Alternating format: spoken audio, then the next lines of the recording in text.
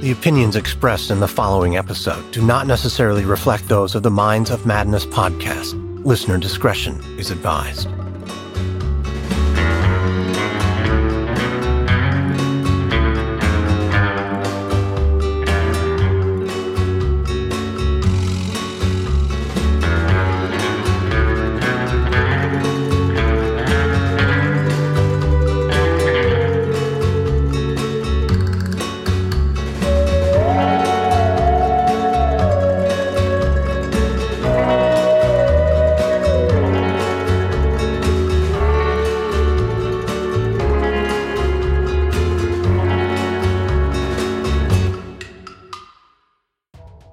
On April 8, 1990, ABC debuted its groundbreaking new television series, Twin Peaks.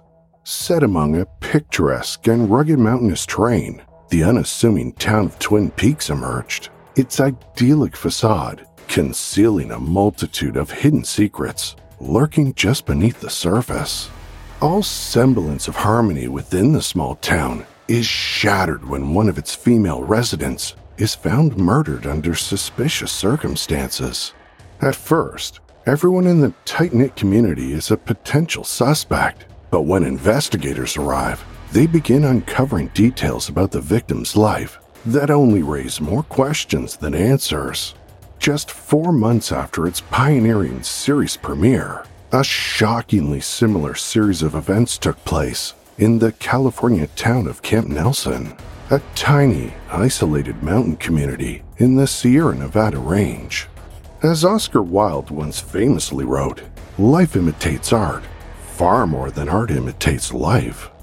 Join me now as we examine the mysterious murder at Camp Nelson Lodge and the unbelievable twists and turns that came in its wake. You'll hear how greed, blackmail, and the need to tie up loose ends resulted in a second murder that finally unraveled the mystery at Camp Nelson. Or did it? Very few places on Earth have captured the public's collective imagination quite like Southern California. Beautiful beaches, palm trees, surfing, and glamorous celebrity culture. It's no secret why so many artists have written songs about wanting to travel there. From the Beach Boys, Led Zeppelin, to the Mamas and the Papas. Even the Beverly Hillbillies knew it was the place to be. But in 1990, there was one place that built itself as having the best view in Southern California, the Camp Nelson Lodge, and it was nowhere near the sand and surf. Instead, this time-worn lodge was about as far away from the hustle and bustle of big city life as it could possibly be. About 150 miles due north of Los Angeles, nestled high in the Sierra Nevadas at 5,000 feet. The town of Camp Nelson's approximately 100 year-round residents are surrounded by breathtaking mountain views, lush green meadows, and towering majestic sequoia trees. Whether or not everyone would agree it's the best view in all Southern California, it certainly does look like a scene from a fairy tale.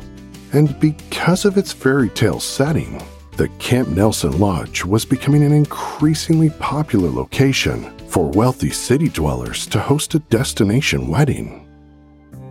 One of those weddings took place on Saturday, August 18, 1990, and it was exactly the dream wedding the bride had imagined. It went off without a hitch. Great music, great food, perfect atmosphere, everything she'd hoped for. On more than one occasion, the bride went out of her way to compliment the staff and tell the lodge's owner, Bonnie Hood, just how wonderful everything had been. Eventually, the night wore down, and everyone retired to where they'd be spending the night. The bridal party to their lovely rustic motel rooms on the lodge's property.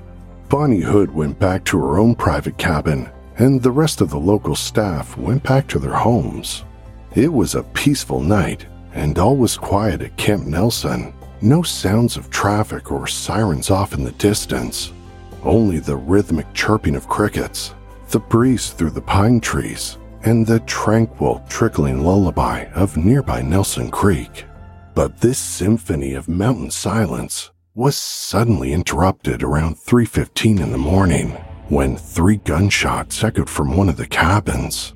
A call was placed to 911, but because of the lodge's remote location, first responders to the scene weren't the police. Instead, it was EMTs and local volunteer firefighters.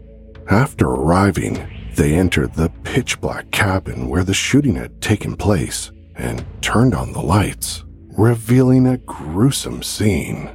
There on the bed lay Bonnie Hood, the lodge's owner, fatally shot through her temple.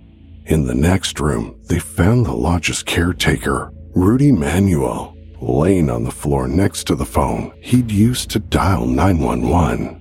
He'd also been shot in the head, but miraculously, Rudy was somehow still alive. After being shot, Rudy had used all his remaining strength to crawl to the phone and make the call. Once emergency services arrived, Rudy was quickly placed in an ambulance and raced off to the hospital. When detectives arrived on the scene, they believed they could rule out robbery as the motive because nothing of value appeared to have been taken, which now left detectives with the chilling conclusion: someone must have gone into that cabin specifically to murder Bonnie Hood. But who? The search to this answer, to that question, would lead investigators on a wild journey, a journey that would culminate in more death and one of the strangest cases we've ever covered. To help us tell this story, we reached out to true crime author Mark Pinsky for his insight. Mark has written 2 brilliant true crime books. His first, Met Her on the Mountain, about the unsolved 1970 murder of Nancy Morgan in North Carolina, and his most recent, Drifting into Darkness, about the Springford murders in Montgomery, Alabama, which was the basis for our episode 124, Deadly Path to Enlightenment. At the time of Bonnie Hood's murder, Mark was a reporter for the Los Angeles Times and would go on to cover the subsequent saga for the paper. But news of Bonnie's murder wasn't the first time Mark had heard her name. In fact, she and her wealthy husband, Jim Hood, were already quite well known down in his neck of the woods. In 1989, I was working for the Los Angeles Times in Orange County, California. And we had a rivalry with another newspaper, one of the few places in North America where 2 more or less evenly matched morning newspapers went head-to-head against each other. And the other newspaper was called the Orange County Register. And we fought them every day, tooth and nail. And in 1989, I opened the Register, and there was an article, a long feature story about Jim and Bonnie Hood, and what a modern, wonderful couple they were. Just this lovely, lovely modern marriage. The article in the Orange County Register was the type of human interest story that was typical for the paper at that time, a glowing society piece, highlighting the unique lifestyles of 2 of its high-profile Newport Beach residents. Jim and Bonnie Hood were a golden couple in Orange County, California. They were attractive physically. They got together as college sweethearts in San Jose State. When they graduated from college, they had a really adventurous life. Jim had a civilian job in Vietnam. Bonnie became a flight attendant for flights going in and out of Vietnam. Later, when Jim and Bonnie returned to Orange County, they pursued careers in real estate and thrived during the 1980s economic boom. Now they were very successful. They had his and her Mercedes. They had a yacht. They had a beautiful house in Newport Beach. They had 2 lovely children who they were raising in Orange County. And most of their neighbors thought they were the perfect couple. Despite becoming a big-shot developer, Jim never quite lost his appetite for adventure. He continued taking trips to places like the Amazon and even went to Pamplona to run with the bulls. But Bonnie's dreams weren't as adrenaline-filled as Jim's. In fact, she had her heart set on the peace and tranquility of the mountains. She had this dream that she wanted to restore a lodge, and Bonnie, as the child, went there pretty regularly with her family. And I think she said that it was the greatest time of her life. She was happiest when she was up at Camp Nelson. And she carried that love with her as she moved out into the greater and wider world. She had this dream of restoring it and making it a real kind of a second home. Every summer since the kids were born, the Hood family had taken a trip up to Camp Nelson to enjoy the mountain air.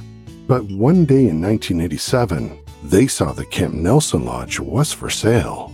And Jim, because he loved Bonnie so much, he said, okay, I'll buy this thing for you. He bought it for about $750,000. It was closed, failed at that point. He bought it for her, and they arranged that she would go up there for 5 days during the week and supervise the restoration of this lodge, which she loved so much.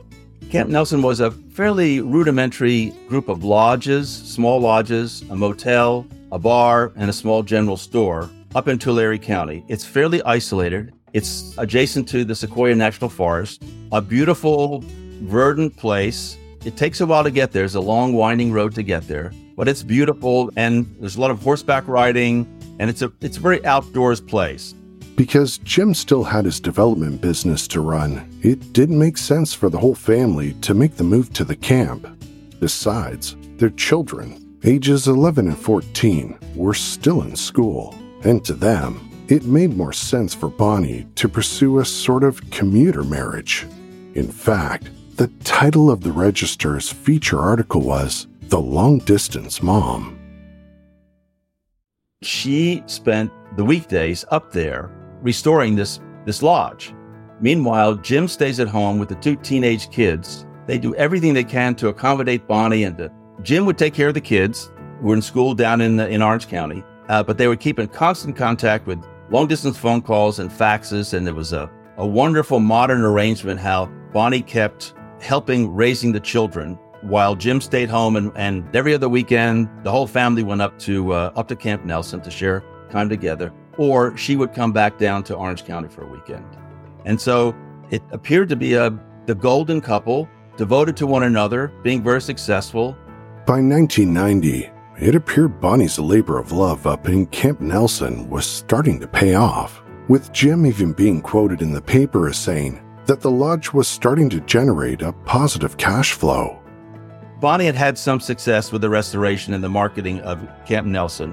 One of the ways that Bonnie found to help jumpstart the financial situation up at the lodge was to turn it into a venue for destination weddings. And that involved filling up the whole resort with the families of the wedding, and also selling a lot of alcohol, which has a very high margin of profit.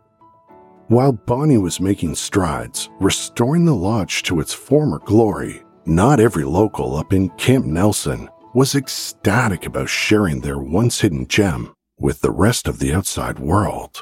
There was a feeling that she was an outsider, even though she had been there as a child.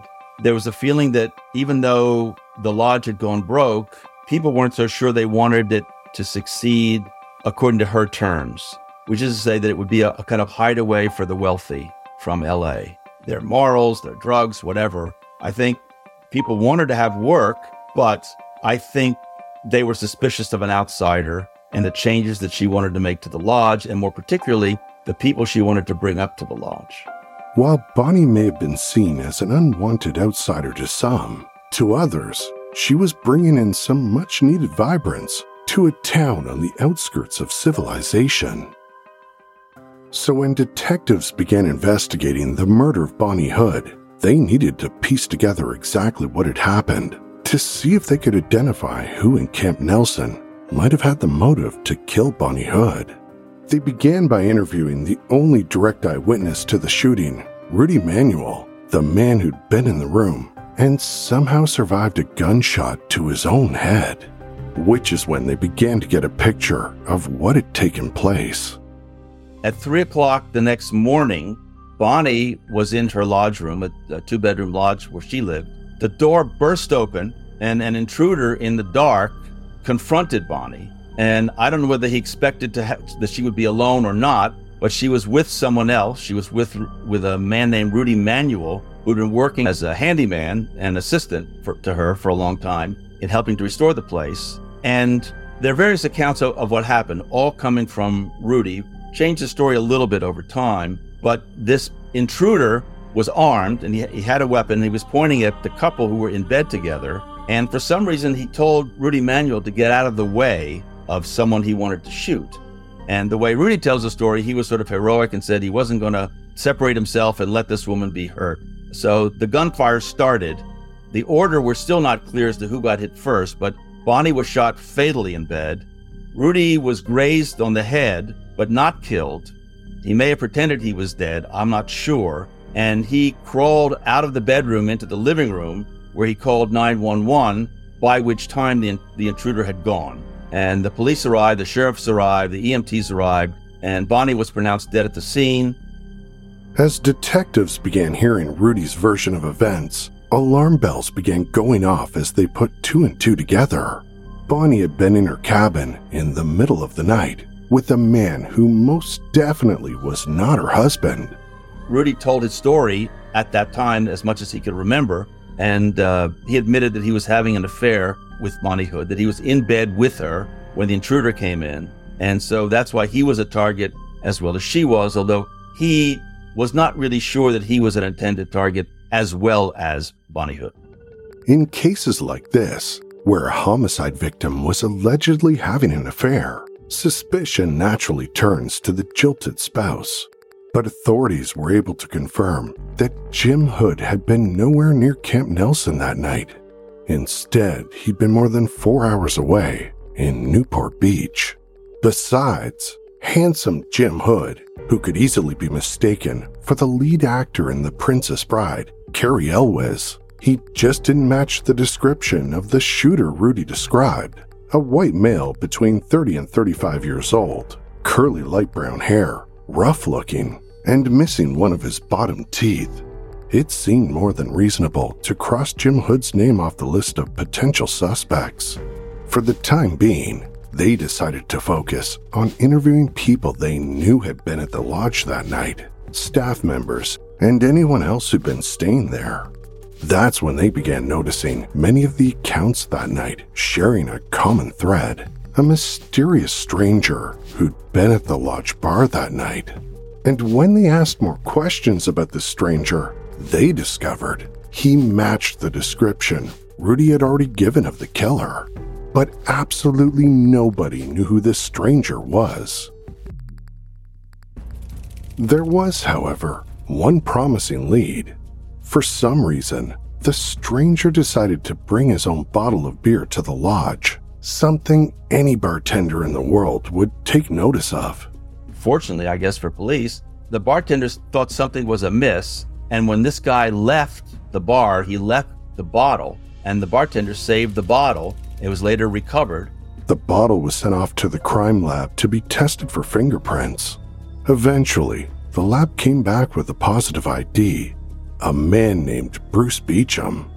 When they ran the print, it took them to Bruce Beecham, who had no reason to be up in Camp Nelson because he's from Fontana, California, down in Southern California. This guy had a reputation as a biker, as a drug dealer, as a pretty tough customer, a pretty dark character.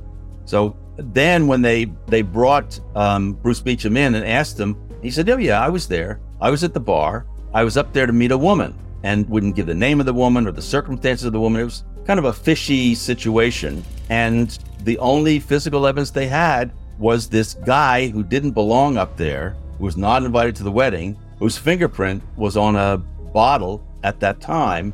Detectives didn't exactly believe Bruce's story, that he'd traveled all the way up to the camp to meet up with a mysterious woman who'd apparently never shown up for the date.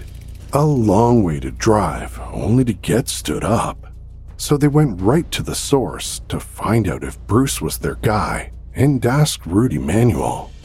They put him in a photo lineup for Rudy Manuel to look at, and Rudy Manuel said, "He's the guy." So I guess the local police felt, well, we've got this guy who doesn't belong here, number one. We've got his fingerprint to prove that he was here. And best of all, for a prosecutor, we have an eyewitness who ID'd the guy. So I think they must have felt it was a slam dunk case. Of course, Beecham didn't admit anything. He said, "I had nothing to do with the murder. I don't know Bonnie Hood. I don't know anything about this." And he just sort of stonewalled it. So I think in the beginning, both the cops and the media did not connect some of the potential dots in this murder. Police were fairly convinced they had their man. After all, it's hard to argue with an eyewitness who'd confronted the perpetrator face to face. Bruce was soon arrested and charged with the first-degree murder of Bonnie Hood. But there was still a massive gaping hole in the story. What possible motive could this stranger, a random biker with a rap sheet, have for killing Bonnie? Why her? It wasn't long before detectives uncovered a crucial detail about Bruce that would frame the investigation in a whole new and disturbing light.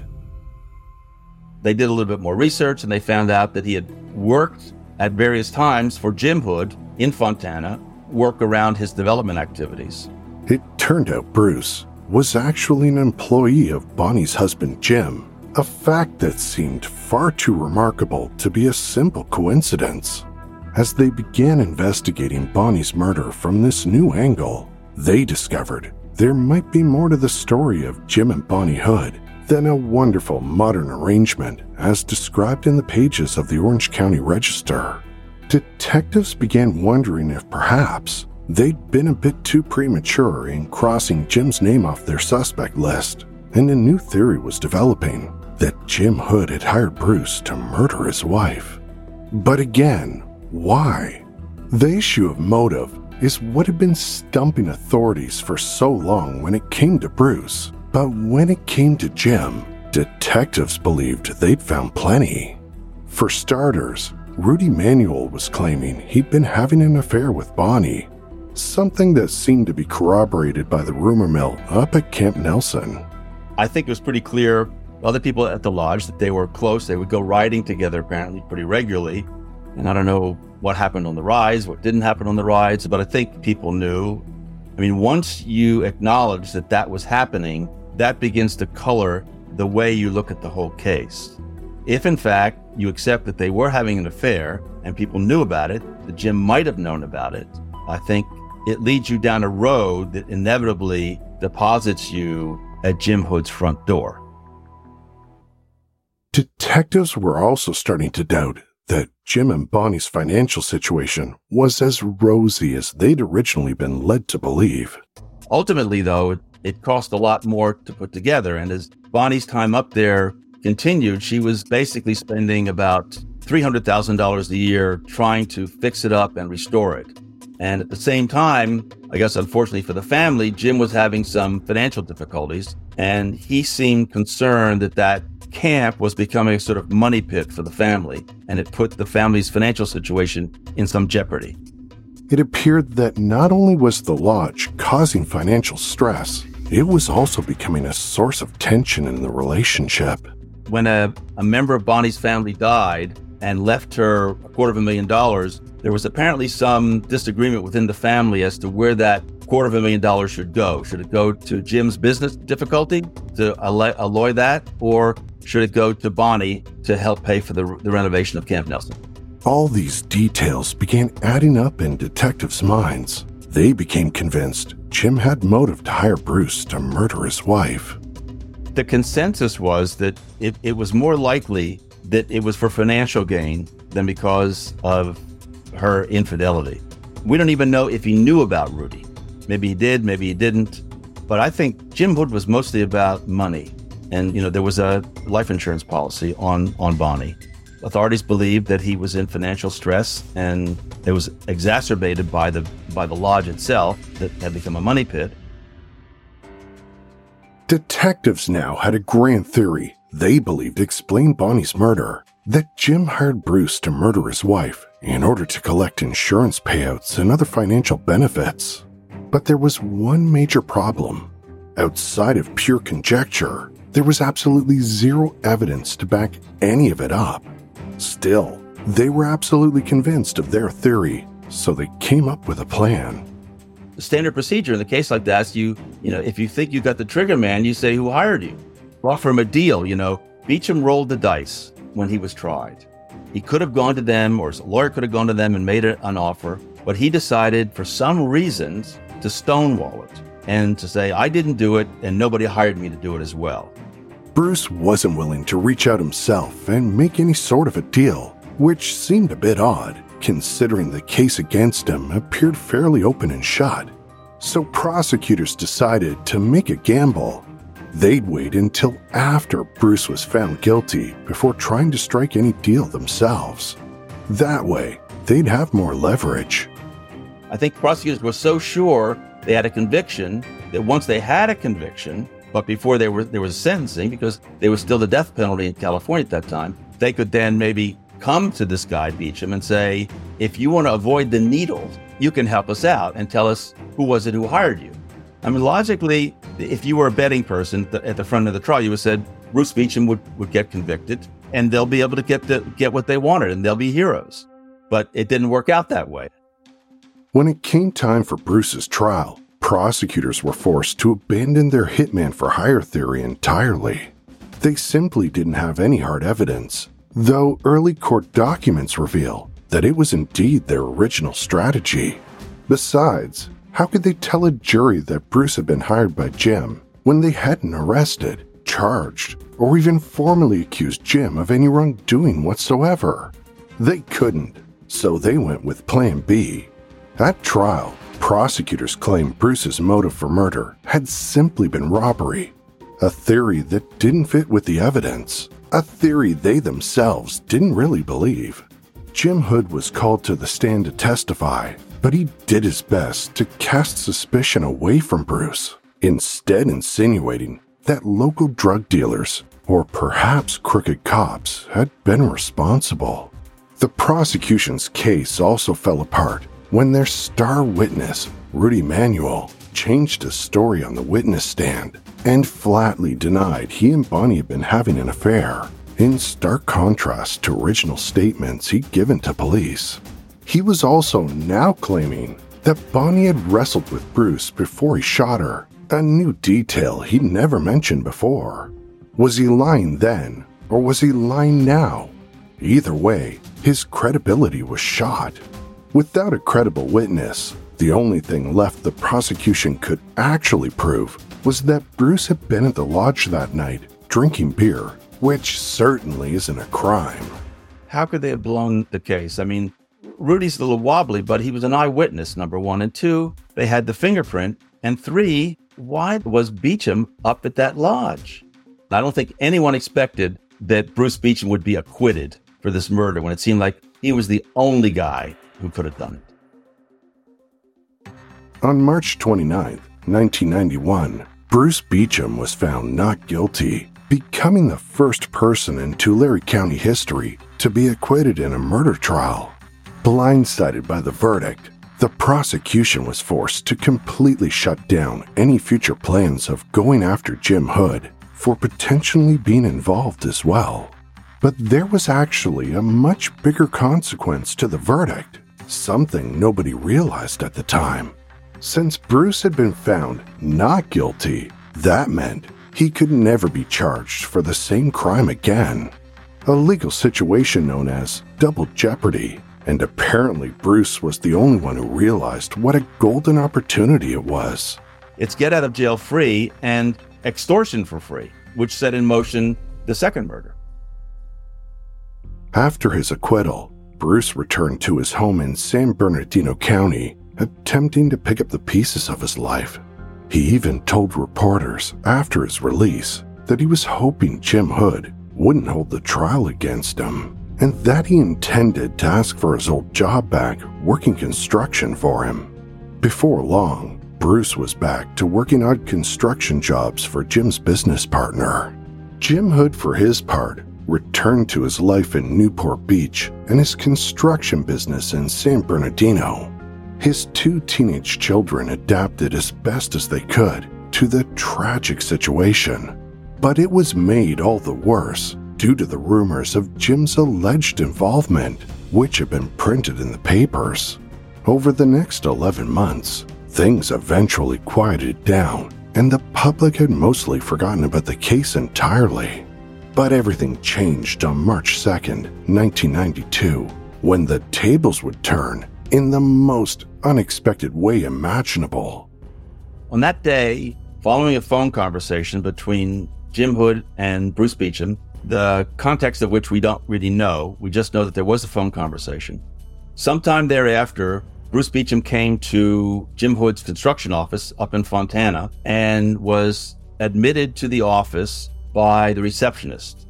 Receptionist never mentioned any threatening remarks or whether he seemed to be menacing or angry or whether he appeared to have a weapon. She just said she told Jim Hood he was there and Hood told him to come on back.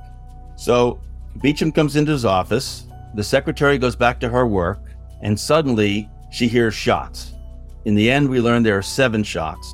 7 shots, all fired from the same weapon, a Glock 9mm handgun Jim Hood had been keeping in his office desk. Laying on the floor, in a pool of his own blood, was the body of Bruce Beecham.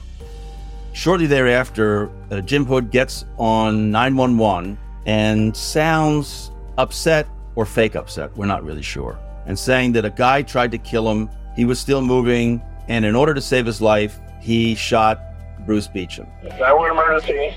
Is it an emergency, sir? Nobody else out there. And Jim Hood sounded kind of hysterical, or if you're a cynical person, fake hysterical or make-believe hysterical. But he said that his life had been threatened, and in order to save his life, he shot this guy. And that's about all we know until the police arrive. When police arrived, Jim told them he'd been forced to shoot Bruce out of self-defense. And when they looked at the crime scene, they found Bruce lying on the floor with a .357 Magnum revolver still gripped in his right hand. Jim's story was simple. Bruce had drawn his weapon first, but Jim had been able to grab his own gun and shoot before Bruce had a chance to fire. The police looked at the crime scene without tipping their hand, but they looked at the crime scene, and from the very beginning, the physical setup in that office suggested to them that the story that Jim Hood was telling was not true. I think the amount of blood on the floor and the fact that Beecham had been shot 7 times before he could get off a single shot, according to Jim Hood, I think set their antenna up that something maybe wasn't right or correct about the story that Jim Hood told about what happened. The first thing police wanted to know was why Bruce had shown up at Jim's office in the first place. A few months prior, Bruce's brother-in-law had stolen some construction equipment from one of Jim's job sites, but was later caught and arrested. Bruce was apparently angry with Jim for helping to send his brother-in-law off to jail. According to Jim, Bruce had been making threatening phone calls because he'd become convinced Jim was trying to implicate him in the burglary as well, something that was later corroborated by answering machine messages that had been left by Bruce. On the day of the killing, Jim had talked to Bruce on the phone and asked him to come to his office so they could talk it out. Jim knew enough about Bruce Beecham's past. As a biker, as an alleged drug dealer, I think he knew what a character he was dealing with. But at the same time, if he knew that, why did he let him in?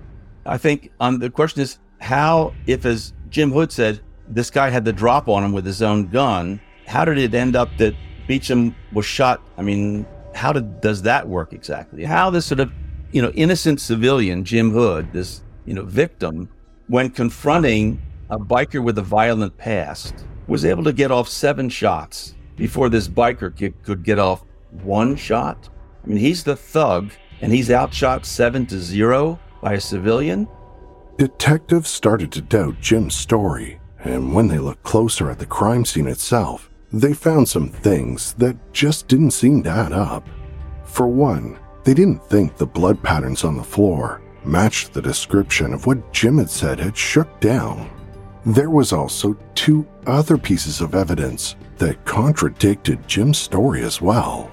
The first was that it seemed strange that when police discovered Bruce's body, he was still holding on to the .357 revolver. And the thought was that if he had been shot 7 times, including once in the spinal cord, he wouldn't have had the strength and the coordination to hang on to that gun. It would have flown out of his hand or dropped when he hit the floor. But here he was on the floor, laying above bloodstains that did not line up with where he was shot, with a firm grip on this pistol, and as we later learned, it was in the wrong hand. Not only was Bruce still holding onto the pistol when police arrived, he was holding the pistol in his right hand. But Bruce was left-handed, a fact that was well documented. Detectives concluded Jim must have planted the revolver in Bruce's hand after he'd shot him, which could only mean one thing. Jim Hood had murdered Bruce Beecham in cold blood. In a stunning twist of events, Jim was arrested and charged with murdering the man who'd been acquitted of murdering his wife. For prosecutors, the trial of Jim Hood, which began in October 1992, would be their opportunity to finally formally accuse him of hiring Bruce Beecham to murder his wife. They didn't intend on making the same mistake they'd made in Tulare County by not telling the jury their real theory behind the killing. Instead, they laid it all out. They asserted that Jim Hood had hired Bruce to kill Bonnie Hood back in 1990 for financial gain. Mr. Hood had his fingers in so many pies that even though he claimed in many instances to be a multimillionaire, in fact, he was in a precarious financial position. And it is our belief that one of the reasons that ultimately he hired Bruce Beecham to kill Bonnie was that he was having a serious problem financially and could benefit from insurance policies on her life. And after Bruce's acquittal in his own murder trial, he realized he could blackmail Jim for even more money by threatening to go public with the truth. But this time, they had a witness who could corroborate their theory: Bruce's wife, Sharon Beecham. She said that Beecham told her that Jim Hood had paid him $50,000 to kill Bonnie. Now, $50,000 for people like maybe you and me is a lot of money, but it's a fraction of what it could be. Beecham realized what he had, and he had a golden ticket. Sharon claimed her husband confessed everything to her after she'd found large stacks of cash hidden in his bedroom, including that he'd been hired to kill Bonnie Hood. I was cleaning our bedroom, and we had a big 4-poster waterbed, a king-size waterbed, and I was cleaning back underneath the headboard, and there was an envelope in there. When I pulled it out, there was $10,000 cash in it. And I asked him what it came from, and at that time, he didn't want to answer me. I asked him if it had anything to do with Bonnie Hood, and he told me yes. And I asked him if he did it, and if he had killed her, and he told me yes. According to her, Bruce was fully planning on blackmailing Jim, along with writing a tell-all book about what had happened. But Sharon wasn't exactly the most credible witness. She herself had a long rap sheet and was caught making a few demonstrably false statements on the stand. She also had a personal financial incentive to be making her claims, as she was filing a wrongful death lawsuit against Jim. So had Bruce really confessed to Sharon about being a hitman? It would be up to the jury to decide. The irony of the entire situation was that for Bruce, it really wouldn't have mattered whether or not any of it was even true. He'd gotten the golden ticket either way. Even if both Jim and Bruce were truly 100% innocent in regards to Bonnie's murder, it still didn't really matter in the context of potential blackmail. Jim would have known if Bruce came out and publicly accused him. Everyone would believe Bruce, including law enforcement. If he were to at that point roll on Hood and go into trial, you couldn't dismiss him because of his criminal record by saying he has nothing to gain. I mean, why would he do it? I mean, the lawyer on the other side would obviously try to undermine his credibility by talking about his criminal record and what a bad person he was, blah, blah, blah. But the jurors could say, well, why is he here then? What made him come forward and do this? We have no proof of extortion. We have no proof of this or that. And it's very simple. It's not like a complicated criminal case or complicated civil case where the jury has to pay really close attention to find out what happened. If you got a guy who said, he hired me to kill his wife and I did, any moron in the jury box would figure, well, I don't have to stand on one leg and look on an angle to see how this happened. It's pretty clear how it happened. theoretically, he has nothing to gain. And I think Jim Hood recognized that really very early on. According to the prosecution, Bruce held this incredible leverage over Jim's head and was trying to extort even more money out of him. And the best part for Bruce, because of double jeopardy, he could now admit to being Bonnie's hitman without even so much as risking a prison sentence. To further bolster their theory, the prosecution claimed that Bruce was exactly the kind of person Jim would have reached out to illegally take care of his problems for him. In fact, they were able to demonstrate that Jim had asked Bruce to do some dirty work in the past as well. What came out in the trial was that at one point, Jim Hood wanted to put up a sign advertising the shopping center that was coming to that part of Fontana. But the view of the sign was blocked by eucalyptus trees, which are protected under California state law. Hood hired Beecham to cut eucalyptus trees in the dark of night so he could put up his sign advertising the shopping center that he was working on. And that just gives you an idea of the kind of relationship they had, that Hood would feel comfortable asking him to do this, and Beecham would feel comfortable taking Hood's money and doing this. If, in fact, Bruce Beecham had done all these illegal things on Jim Hood's behalf, it would seem logical that if Jim Hood wanted to do something big and bad, this guy was trouble. He was not afraid of violence. He was not afraid of doing illegal things. No one ever, that I heard in the trial, suggested he had killed anybody else beforehand. That's a red line to cross, but he was certainly a candidate to do something like that.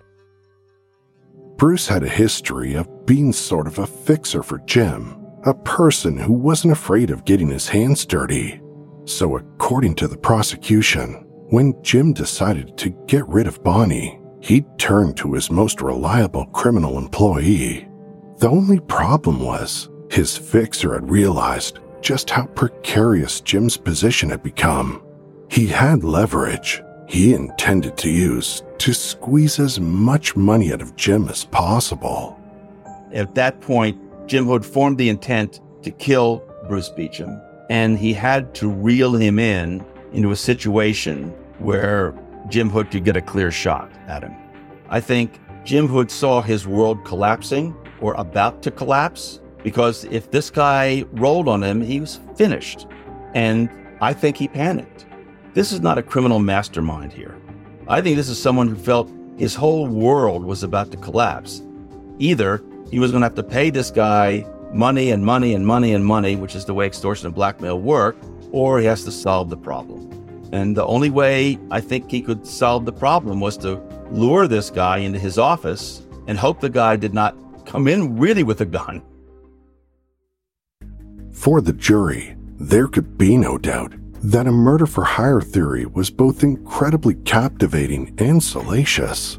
But as Jim Hood sat in the courtroom listening to the prosecution, he seemed confident, and he waited for the opportunity for his defense team to present their case.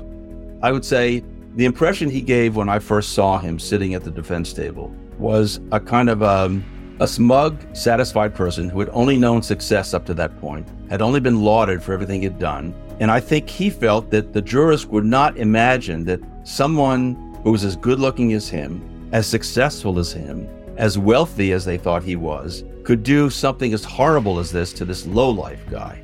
I think he thought the jurors would identify with him rather than Bruce Beecham. And having identified with him would then be more likely to give credence to his account of what happened, as opposed to Beecham, who couldn't say anything and who had a reputation and a record, criminal record. I think he was smug, self-satisfied, and confident that he'd gotten everything he'd wanted so far in his life, that it would not all go away, would not all vanish in a moment. But it wasn't just what Mark Pinsky had seen inside the courtroom that helped form his opinion of the man on trial for murder. He'd also run into Jim while covering another story for the Los Angeles Times during the trial. There was a new store that was opening at one of the fancy shopping centers in Orange County. And it was, music and festival and food and stuff like that. So I was sent out to do this innocent feature, And I go down there in Newport Beach, and I'm taking notes and talking to people, and I look around, and there's Jim Hood. And he's got like two blondes, one on each arm. I'm thinking, this guy's on trial for murder. You know, what is he doing down here in public with two other women? But the arrogance of some of these people is incredible. When it came time for Jim to present his defense, he took the witness stand and told his own version of what had happened the day Bruce had been shot. His defense team knew that none of the salacious accusations about Bruce's history or Bonnie's murder really mattered as long as they could prove to the jury that Jim had acted in self-defense on the day of the shooting. After all, he wasn't actually on trial for Bonnie's murder. According to Jim, Bruce came into his office and within seconds pulled out a gun, but Jim reacted quickly, grabbed his own gun, and shot the man threatening his life. He even stood before the courtroom and painstakingly demonstrated on a mannequin exactly how the shooting had occurred. In response, the prosecution did their best to refute Jim's story by providing expert witnesses to disprove the impossibilities of Jim's account compared to physical evidence. In the end, the jury wasn't able to reach a unanimous verdict and were hung 11-1. It's often said, mostly theoretically by defense lawyers, that all it takes is to convince one person on the jury of your innocence. In Jim Hood's murder trial, that turned out to be exactly the case. Jim Hood had survived his first murder trial by the skin of his teeth, but prosecutors weren't going to let Jim get away that easily and took him to trial for a second time. At Jim's second trial, the prosecution decided to change up their strategy. They had realized their mistake had been asking jurors to focus on two murders instead of just one that mattered, the murder of Bruce Beecham. They reasoned that days upon days of complicated testimony about Bonnie Hood's murder had unnecessarily muddied the waters of what should have been a very simple and easy to prove case. The prosecutors down in Fontana said to themselves, let's not make this too complicated for the jurors. Let's not stand or fall on the hired killing part of Bonnie. Let's just stick with what we have, what's in the frame, what's in the room, what the physical evidence says. The physical evidence that they had in the Fontana office, I think they felt was sufficient and simple enough not to worry about motive too much, but to emphasize the facts on the floor of that office building could only support one scenario. And they don't want to make it too complex for the jurors. If they just confine the area of concern to the office in Fontana, they're on steady ground. Nothing's going to move underneath them. All that we can prove to you is that he did it. The hard facts in the case were indeed on the side of the prosecution. Bloodstains on the floor didn't match Jim's account. Bruce was still holding onto the gun. The gun was in the wrong hand. Forensic experts were also able to demonstrate that the blood patterns on the gun, as well as Bruce's hand, indicated the gun had been planted on Bruce's body after the murder. Still, Jim Hood again tried his best to explain away the mountain of inconsistencies. The only problem was, in order to counterpunch against the prosecution's claims, Jim Hood was forced to change some of the important details he'd given during his first trial. When the second trial came, Hood changed his story to accommodate the physical evidence. But that's when the prosecution brought the jurors from the first trial in to say, no, he changed his story. That's not what he told us in the first trial. In order to demonstrate to the new jury that Jim was changing his story, prosecutors brought in the old jurors to testify of what they'd heard at the first trial. It was obvious to everyone watching, Jim had been just caught lying. It was an absolute bombshell and about as close to the real-world Perry Mason courtroom moment as you can get. When it came to the subject of motive at the second trial, they kept it simple. They claimed Bruce was blackmailing Jim, but they never tried to prove exactly what the blackmail was about. In fact, the judge even barred witnesses from testifying about the specific nature of the blackmail Bruce had against Jim. According to Bruce's brother-in-law, the same one who'd stolen construction equipment from Jim, Bruce and Jim had come to an agreement. In order to keep Bruce from revealing certain information about Jim Hood, Jim would pay him $50,000 each month for 6 months, a grand total of $250,000. On the day of the shooting, Jim had lured Bruce down to his private office with the promise of $5,000. The cryptically threatening answering machine messages Bruce had left for Jim, along with the brother-in-law's testimony, made it irrefutably obvious that Bruce had been blackmailing Jim about something. And the prosecution's strategy of not directly tying the blackmail to Bonnie Hood's murder made it easier for the jury to accept their story. On December 9th, 1993, Jim Hood was found guilty of first-degree murder and given a sentence of 27 years to life behind bars. In the end, there is still a multitude of mysteries surrounding this one-of-a-kind case. Mysteries we're not likely to ever truly get answers to.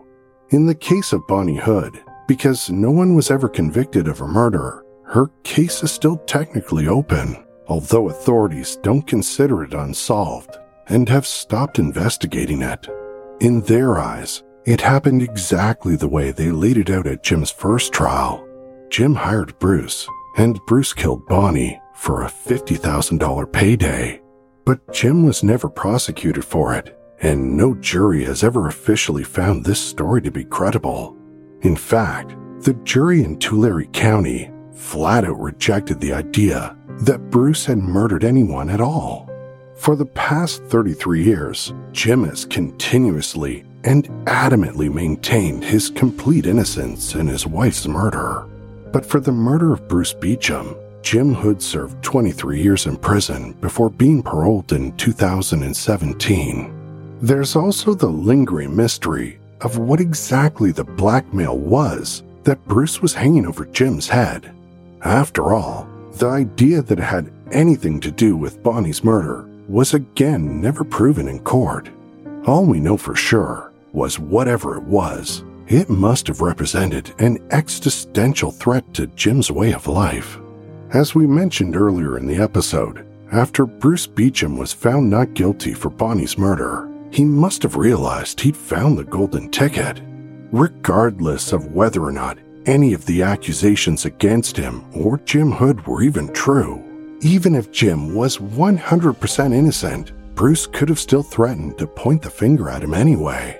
Or is it also possible Bruce may have been threatening to expose sensitive information about Jim we don't even know about? I think he underestimated Jim Hood to his peril. I think Bruce Beecham had to be dealt with if Jim Hood was to go on and live his life the way he wanted to. He'd have to go. There's no other scenario other than Jim Hood finding a way to eliminate the threat that Bruce Beecham posed to his whole world.